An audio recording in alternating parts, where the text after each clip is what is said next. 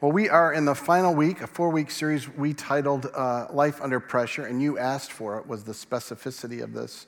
You specifically wanted to talk about this issue of mental illness. And before we jump into the very passage we're going to jump into the topic, I want you just to consider with me, just remember back, are you familiar with the game Keep Away?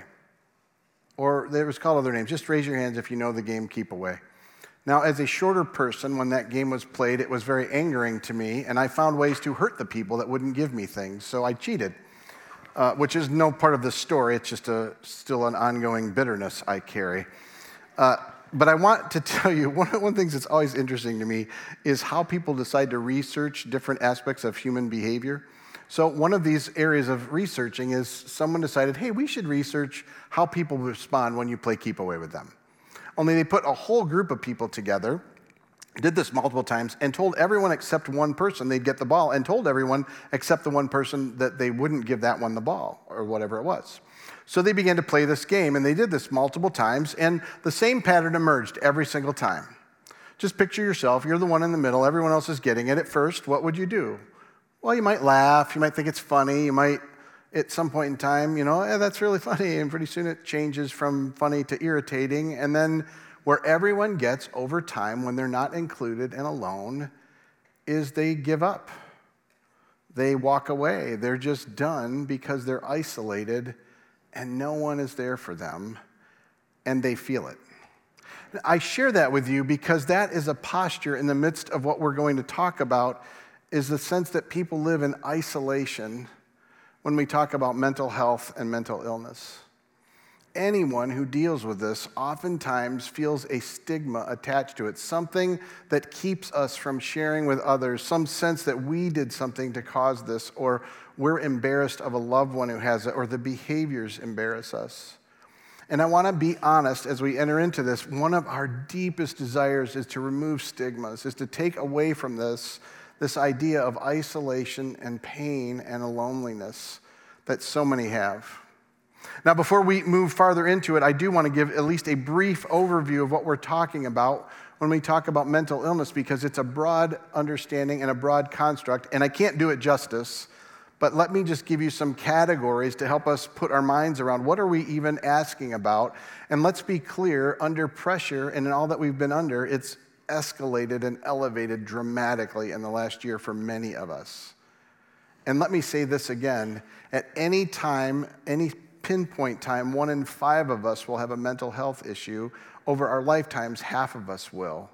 So in a sense, almost all of us in some way or other will come face to face with these kinds of issues and struggles. So think of it this way. There's a category of anxiety. That's what we actually talked about last week in specifics. And there's all sorts of gradations of that, how severe it is, how immobilizing it is, which will be true of every kind of mental illness. There'll be some, in some levels of it, people can function and do day-to-day life. There will be others that they get more severe and less able to function in day-to-day living. And we recognize that's one of the pains of all of this. There's lots of kinds of anxiety. There's panic attacks. There's phobias. There are social anxieties. There's OCD, probably the one that people refer to the most. Anytime they're detailed, they say, I'm so OCD, but it's not true at all. Because if someone has OCD, they actually have an inability for their mind to stop firing on the same things. It's not just an attention to detail. So we even misunderstand them.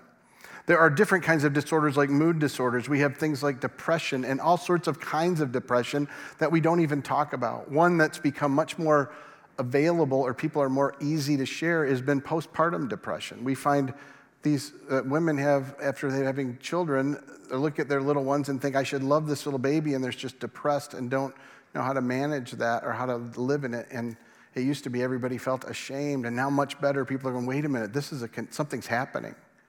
All kinds of depression that hit us. We have issues that are broader, like bipolar, where there are unique kind of behavioral disorders where you can move from depression to almost a euphoria, and somewhere in between, all sorts of different kinds of this, where there's just a constant anger and agitation. We have the heavier ones of psychosis, where people disconnect from who they are, the things we've traditionally talked about in larger kinds of disorders.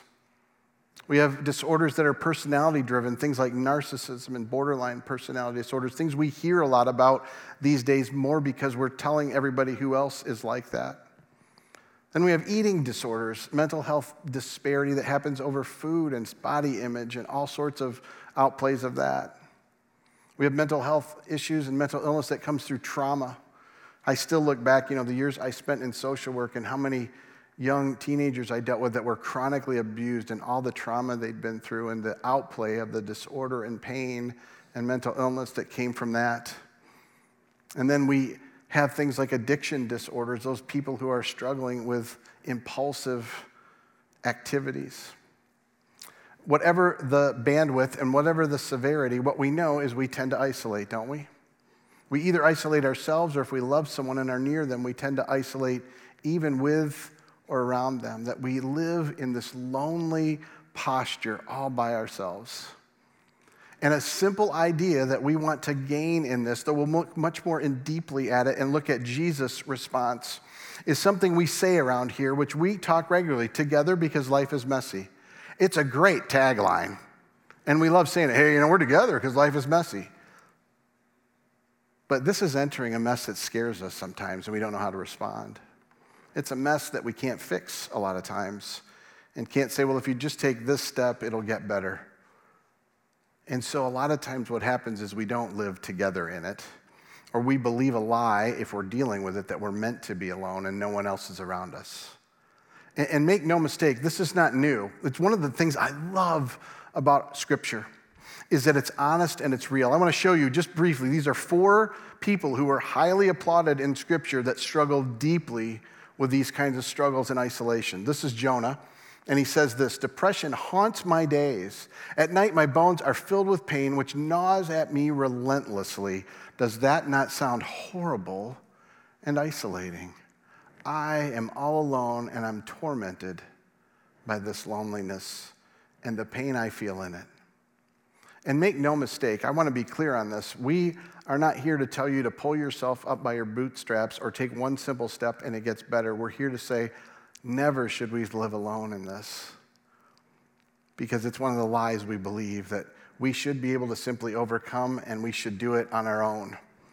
Here's another one, Elijah. Elijah has just had a major breakthrough. Seen God move heaven and earth, bring fire to earth and suck things dry and do amazing things for it. And he says, I'm all alone. I can't take it anymore. I don't want to live anymore. There's no point. You get the picture that even after great things, horrible things can come? Here's David, the psalmist and the king, probably considered the greatest king in Israel's history. I am worn out from sobbing. All night I flood my bed with weeping, drenching it with my tears. My vision is blurred by grief.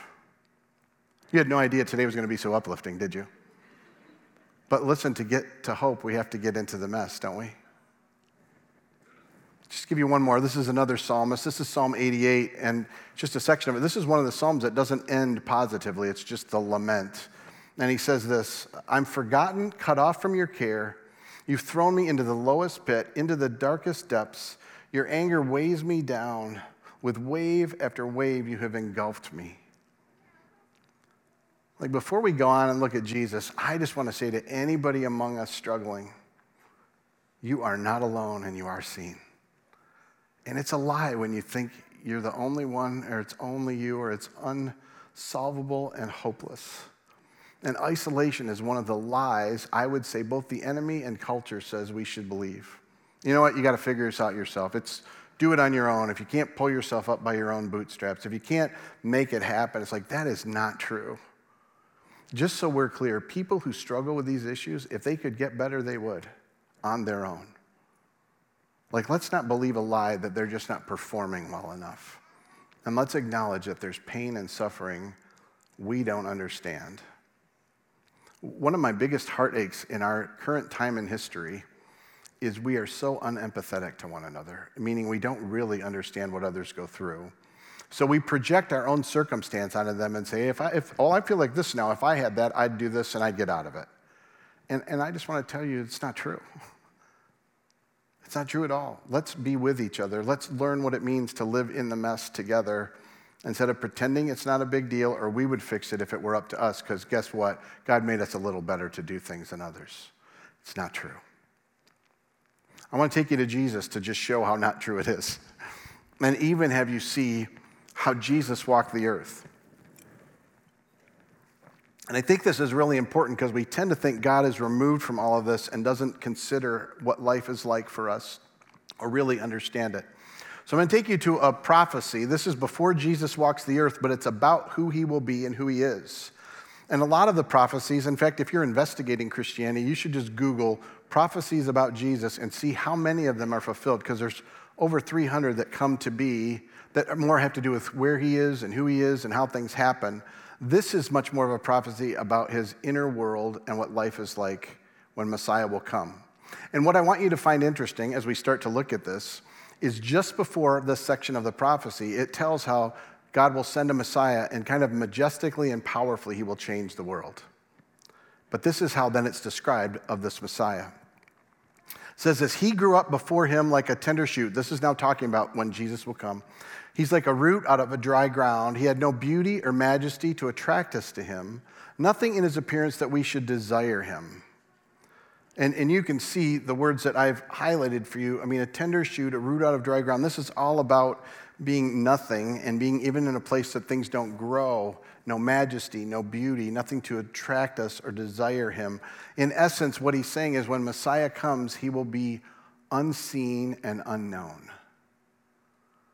Like the God of the universe doesn't simply show up to live, die, and rise again so we're forgiven. He shows up in pain and suffering and being unknown. I wonder how many of us that struggle with mental illness feel unknown and think nobody understands or knows and they think we're alone and unseen. And I go, I'm sorry, this is amazing to me. The God of the universe came to be unknown, to be with you in your unknown and unseenness. Like he doesn't just come to solve it, he comes to go, I'm with you, I'm going to endure this like you endure it. You think no one sees you, and I do, because I'm with you in it. That's really what he's saying by being there.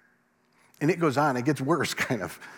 Now, not only is he unseen, he's despised and rejected by mankind, a man of suffering, familiar with pain, like one from whom people hide their faces. He's despised, and we held him in low esteem. This is not just being unknown, this is being unwanted and rejected. Despised, rejected, suffering, pain, low esteem. I mean, every time I read these verses, all I think about is how people that deal with mental illness, they deal with depression or anxiety or larger disorders that are more destructive in their lives, that somehow we feel less than, as if people just don't want to be around us and we're of less value. I go, Jesus didn't just come to be unseen, he came to be unloved and rejected so that we'd be with him in it, not alone. I mean, I hope this translates in your life, because for me, it is so incredibly hope-filled to know that the God of the universe didn't just come as kind of a payment. He came to be in the midst of being unknown and being rejected. And I'm telling you, for many of us that go through these bouts or even lifelong struggles with mental illness, we just don't believe God's with us. And the whole story of Jesus isn't right here. I often have people ask me, where's God in this? Why isn't he solving all these problems? And they want this answer, like here's a mathematical answer for what Jesus is going to do to make it better, which there are things he does. But the crazy part is Jesus never answers why they're suffering. He just says, I'm going to enter it with you. My very life and the way I live will enter suffering with you.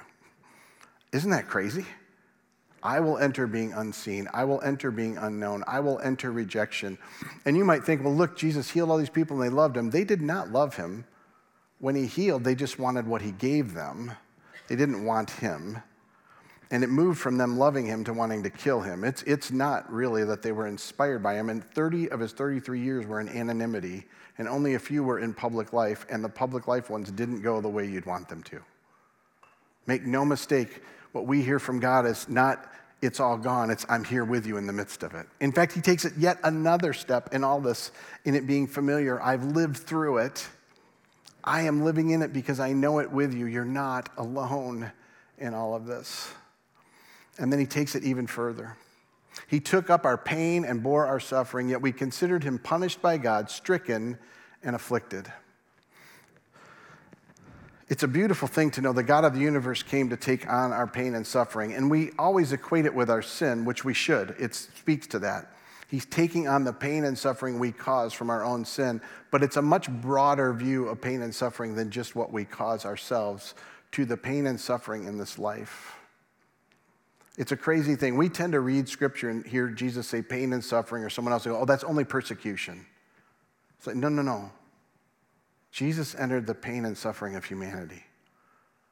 All of it. From horrible, despairing mental illness to physical trauma and pain to chronic, hurtful things to abuse, you name it, he entered it and takes it on himself. And that's the crazy part about all this. So Jesus suffers, he dies, and he brings new life out of it. But what he promises is not that means through his resurrection everything is just great. And that's what we tend to believe, especially in our culture.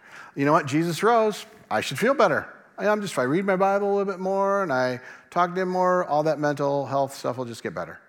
And there are blessings in that, don't get me wrong, but it's not a simple, easy fix. In case you don't know this, we know that Jesus suffered, but his early followers did too. Paul, this early follower who does lots of amazing things, all sorts of people get healed. And it says this of Jesus and all of his early disciples, they healed every kind of disease, meaning physical, they delivered people of demonic oppression, and they healed them of mental and other kinds of despair, all of it. Now the crazy part was, do you know that Paul had a thorn in his flesh, something he never got healed from? Do you know that lots of people do, even when we pray for them? It's a simple thing that Jesus wants to bring hope and peace even in suffering and even in freedom. See, it's not either or, it's both and. He literally says this to his followers. As he's getting ready to go to the cross, as he's with them on the last evening, he says this, I've told you all these things. He shared what's going to happen. I'm going to die. I'm going to rise. There's going to be new life. But guess what? I want you to have peace. And in this world, you're going to have trouble. In this world, it's going to be difficult. In this world, there will be heartache. In this world, there will be pain. In this world, you may suffer. But take heart, I've overcome the world. That Jesus is saying, guess what? I'm offering to give you peace in suffering and in freedom. It's not a peace that's contingent on everything getting better. It's a peace that comes in the midst of circumstances too. And I want this to be clear because we pray, we seek, and we look for healing, and we believe it happens, but not all the time. So we need to be clear, Jesus brings hope in suffering and in freedom. Jesus brings hope in all of this with mental illness and mental pain and disparity. And I want you just to have a simple example of this. It's Jordan Otten from our church courageously said, hey, I'll tell a little of my journey in anxiety. And you'll hear just through his story how God's meeting him and how even in the midst of the struggle, transformation's happening. Take a look.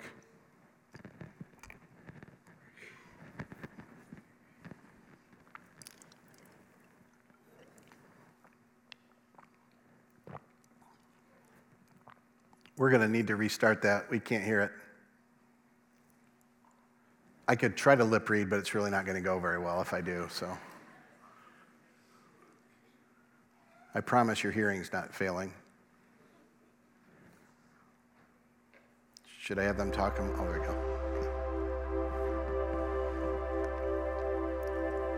Hi, my name is Jordan Otten. I've been attending All Shores for 5 years now. Anxiety has always kept me in a circle and a bubble and has prevented me from really stepping out of my comfort zone and branching out and trying new things and meeting new people.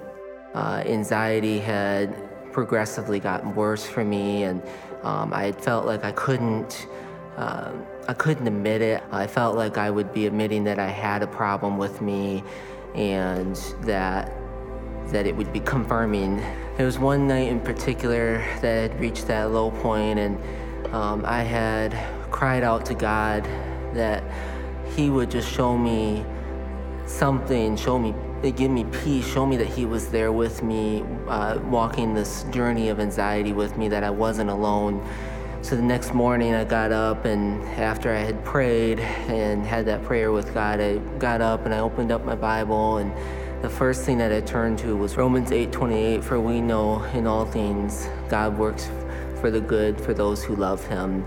And that just, the wave of peace that brought over me when I read that, like I knew right away that that was God. I knew that like he had met me at that low point in my life. What I've learned from this experience is that sometimes we have to go through the hard things in life to get closer to God. I know I will always deal with anxiety in life, but how I deal with it now has changed.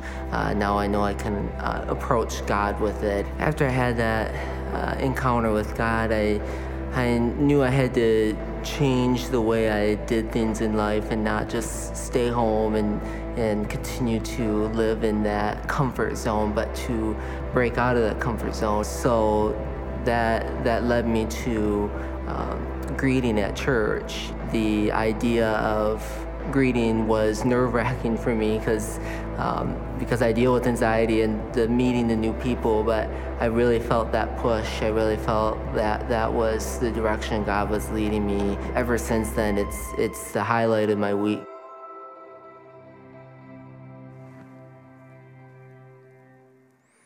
Now, I love Jordan's courage. You know what, I'm going to be honest, this is my vulnerability.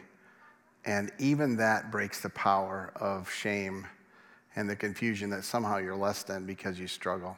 I loved hearing, too, that as he was led by God and read Scripture, the written word became the living word. It wasn't the information that changed. It was that he sensed God's presence saying, I'm here.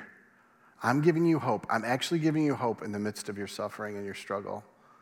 And something profound helps him move on and continue on because of that. See, Jesus is meeting him moment by moment and day by day, not one dramatic shift, but in what he needs in that place. And then it would lead him, with a person with severe social anxiety, to greet. Tell me that's not miraculous. And tell me that doesn't even get at what we're talking about, that this is being together. You see, the greatest power we bring is how Jesus has given us his Spirit to be present with each other. That the whole idea of being together is saying, just like Jesus suffers for and with us, we suffer for and with each other. That we actually sit in the midst of pain and sorrow and struggle. Do you know, I have never had great wisdom or words for people in these struggles, but I have been present. And the best thing is to say, listen, I don't know what to do, but I'm here. And I keep a prayer list. Anytime someone tells me, I pray, and I keep praying, and I keep praying, and I keep praying. And one of the joyful things, I do this with physical issues and other things. I have watched things heal slowly over time. I've seen dramatic things heal, and I've seen God just give people what they need moment by moment. But I am going to annoy him with my questions of asking to help. And I don't really believe it annoys him. I think he cherishes it. So what if you and I said, listen, we're going to be together in this thing? And I want to give some clarity to what I mean by together, because if it's just, well, hang out. And I want us to be clear as a church what we believe about this, because this is a broad spectrum. This is spiritual, this is physical, this is emotional. All of these things matter. So what we would say to you is, listen, part of this is, if you're struggling, it's going to see your doctor. It's making sure they check all of your chemistry, that it's everything from vitamin deficiencies to thyroid issues to testosterone deficiencies to other hormone problems. That why would we not look at the physical? By the way, Jesus brings who he is through general revelation, meaning the sciences and the ways around us. That's part of this. Some of you will be on medication and need medication, and we celebrate that those things have been made to help us. We just want you to be informed about them and ongoing working together with them. And I will tell you this as a side note, because it's one of my heartaches over what I would say is the HIPAA laws are difficult when it comes to mental illness, because I get people's privacy with physical problems, but with mental illness, you need the people around you informing as well to help us get a full picture. I don't think it is going well. I'm not sure that they can see this. Like, I wish there was a better way we were together, even in working on those things. And I would encourage you, if you're not, to be. I'm going to tell you one thing, and it's not necessarily a together thing, but it is a basic piece all of us should know. So whenever someone struggles with mental illness and mental health, there are 3 things that will help them that are just basic things. It's going to sound silly. Sleep, getting good night's sleep and sleeping at a reasonable time and getting enough sleep. I know that sounds crazy, but it's true. Exercise, meaning it helps your body and how you eat. And they sound silly, but why would we add vulnerabilities we don't need? So I'm just telling you, man, those are things to work on apart from all this other. Some of you and some of us, we need to talk to a counselor. We need therapists that help us work through. They have great skills in helping us manage and learn how to process these different parts of us that we're struggling with, that whether we're in deep depression or in anxiety or in different kinds of disorders, they can help us. I've seen the fruits of that. We have Ralph here at our church that does that. We work deeply with Mosaic, especially for people that don't have resources to do that. And then we have great places like Pine Rest in town that you can go to that we'd go, boy, we want you to get that help. But we want to take it into what's the church's role? Because guess what? This is a spiritual issue too. It's not either or. And we've seen great things happen. We've watched as people walk together down these roads for new hope and new life to come. Just not being alone and being in community changes it. We've watched through our prayer ministry that we have, and I'll show you the site for those things too, but we've watched people go through pretty significant freedom points when they've been struggling at the roots of some of these areas that are beautiful and wonderful. And we want the whole gamut of care for you. We want you not to walk alone in this, that Jesus wants to bring hope in suffering and in freedom, that it's together, but we want you to take steps not alone. And so just go to our site, allshores.org and /life under pressure. We have everything from some book ideas to some group studies to our prayer ministry to several different counseling options that we want to encourage all of those pieces that we would grow in these things together and walk together in them. And I just want to say it again. Listen, half of us will wrestle in some way with mental illness. Many of us deal with it all the time and deal around us, and we just deal alone. We believe a lie that there's something wrong with us or the person around instead of we should walk together in this. And I kind of want to go, listen, let's have the courage of Jordan, and let's start sharing our stories more. Let's start letting people walk with us, and let's ask God to give us compassion for those who struggle when we don't. And let's not let this be something that we push aside. We either over-spiritualize it and think if we only do this, it'll get better, or we send it to the clinical people and say, we're not going to talk about it. When we go, Jesus came to be in suffering with us, to live in a way that was unseen and rejected, to take that on himself, to bring us hope, both in suffering and in freedom. Come on. There is more to life than simply getting to heaven when we die. There is life now and hope now and what Jesus wants for us now. Moment by moment, both dramatic and even just in a moment of giving us what we need at that time. I will say this about it. Whatever struggles you have, it is one of the joys I have when I consider eternity. And you get this more as you get older, because as you get older, your body starts to break down. You're like, you know what, that leg is never going to work like it did before. I'm never going to run like that. And if I have one more bout of plantar fasciitis, I'm going to beat a wall. But you go, when I'm in heaven, I'll have a new body. Do you know any torment that you manage and God meets you in, even in this lifetime, when you're with him forever, will be gone? Complete wholeness. And we're looking for him to give us marks of that now that will ultimately be true everywhere. That is a great hope, isn't it? Let me pray for us. Lord, I feel the weight of this. I can't imagine, God, how you see it. I just pray that you'd minister to people where their heartache is there.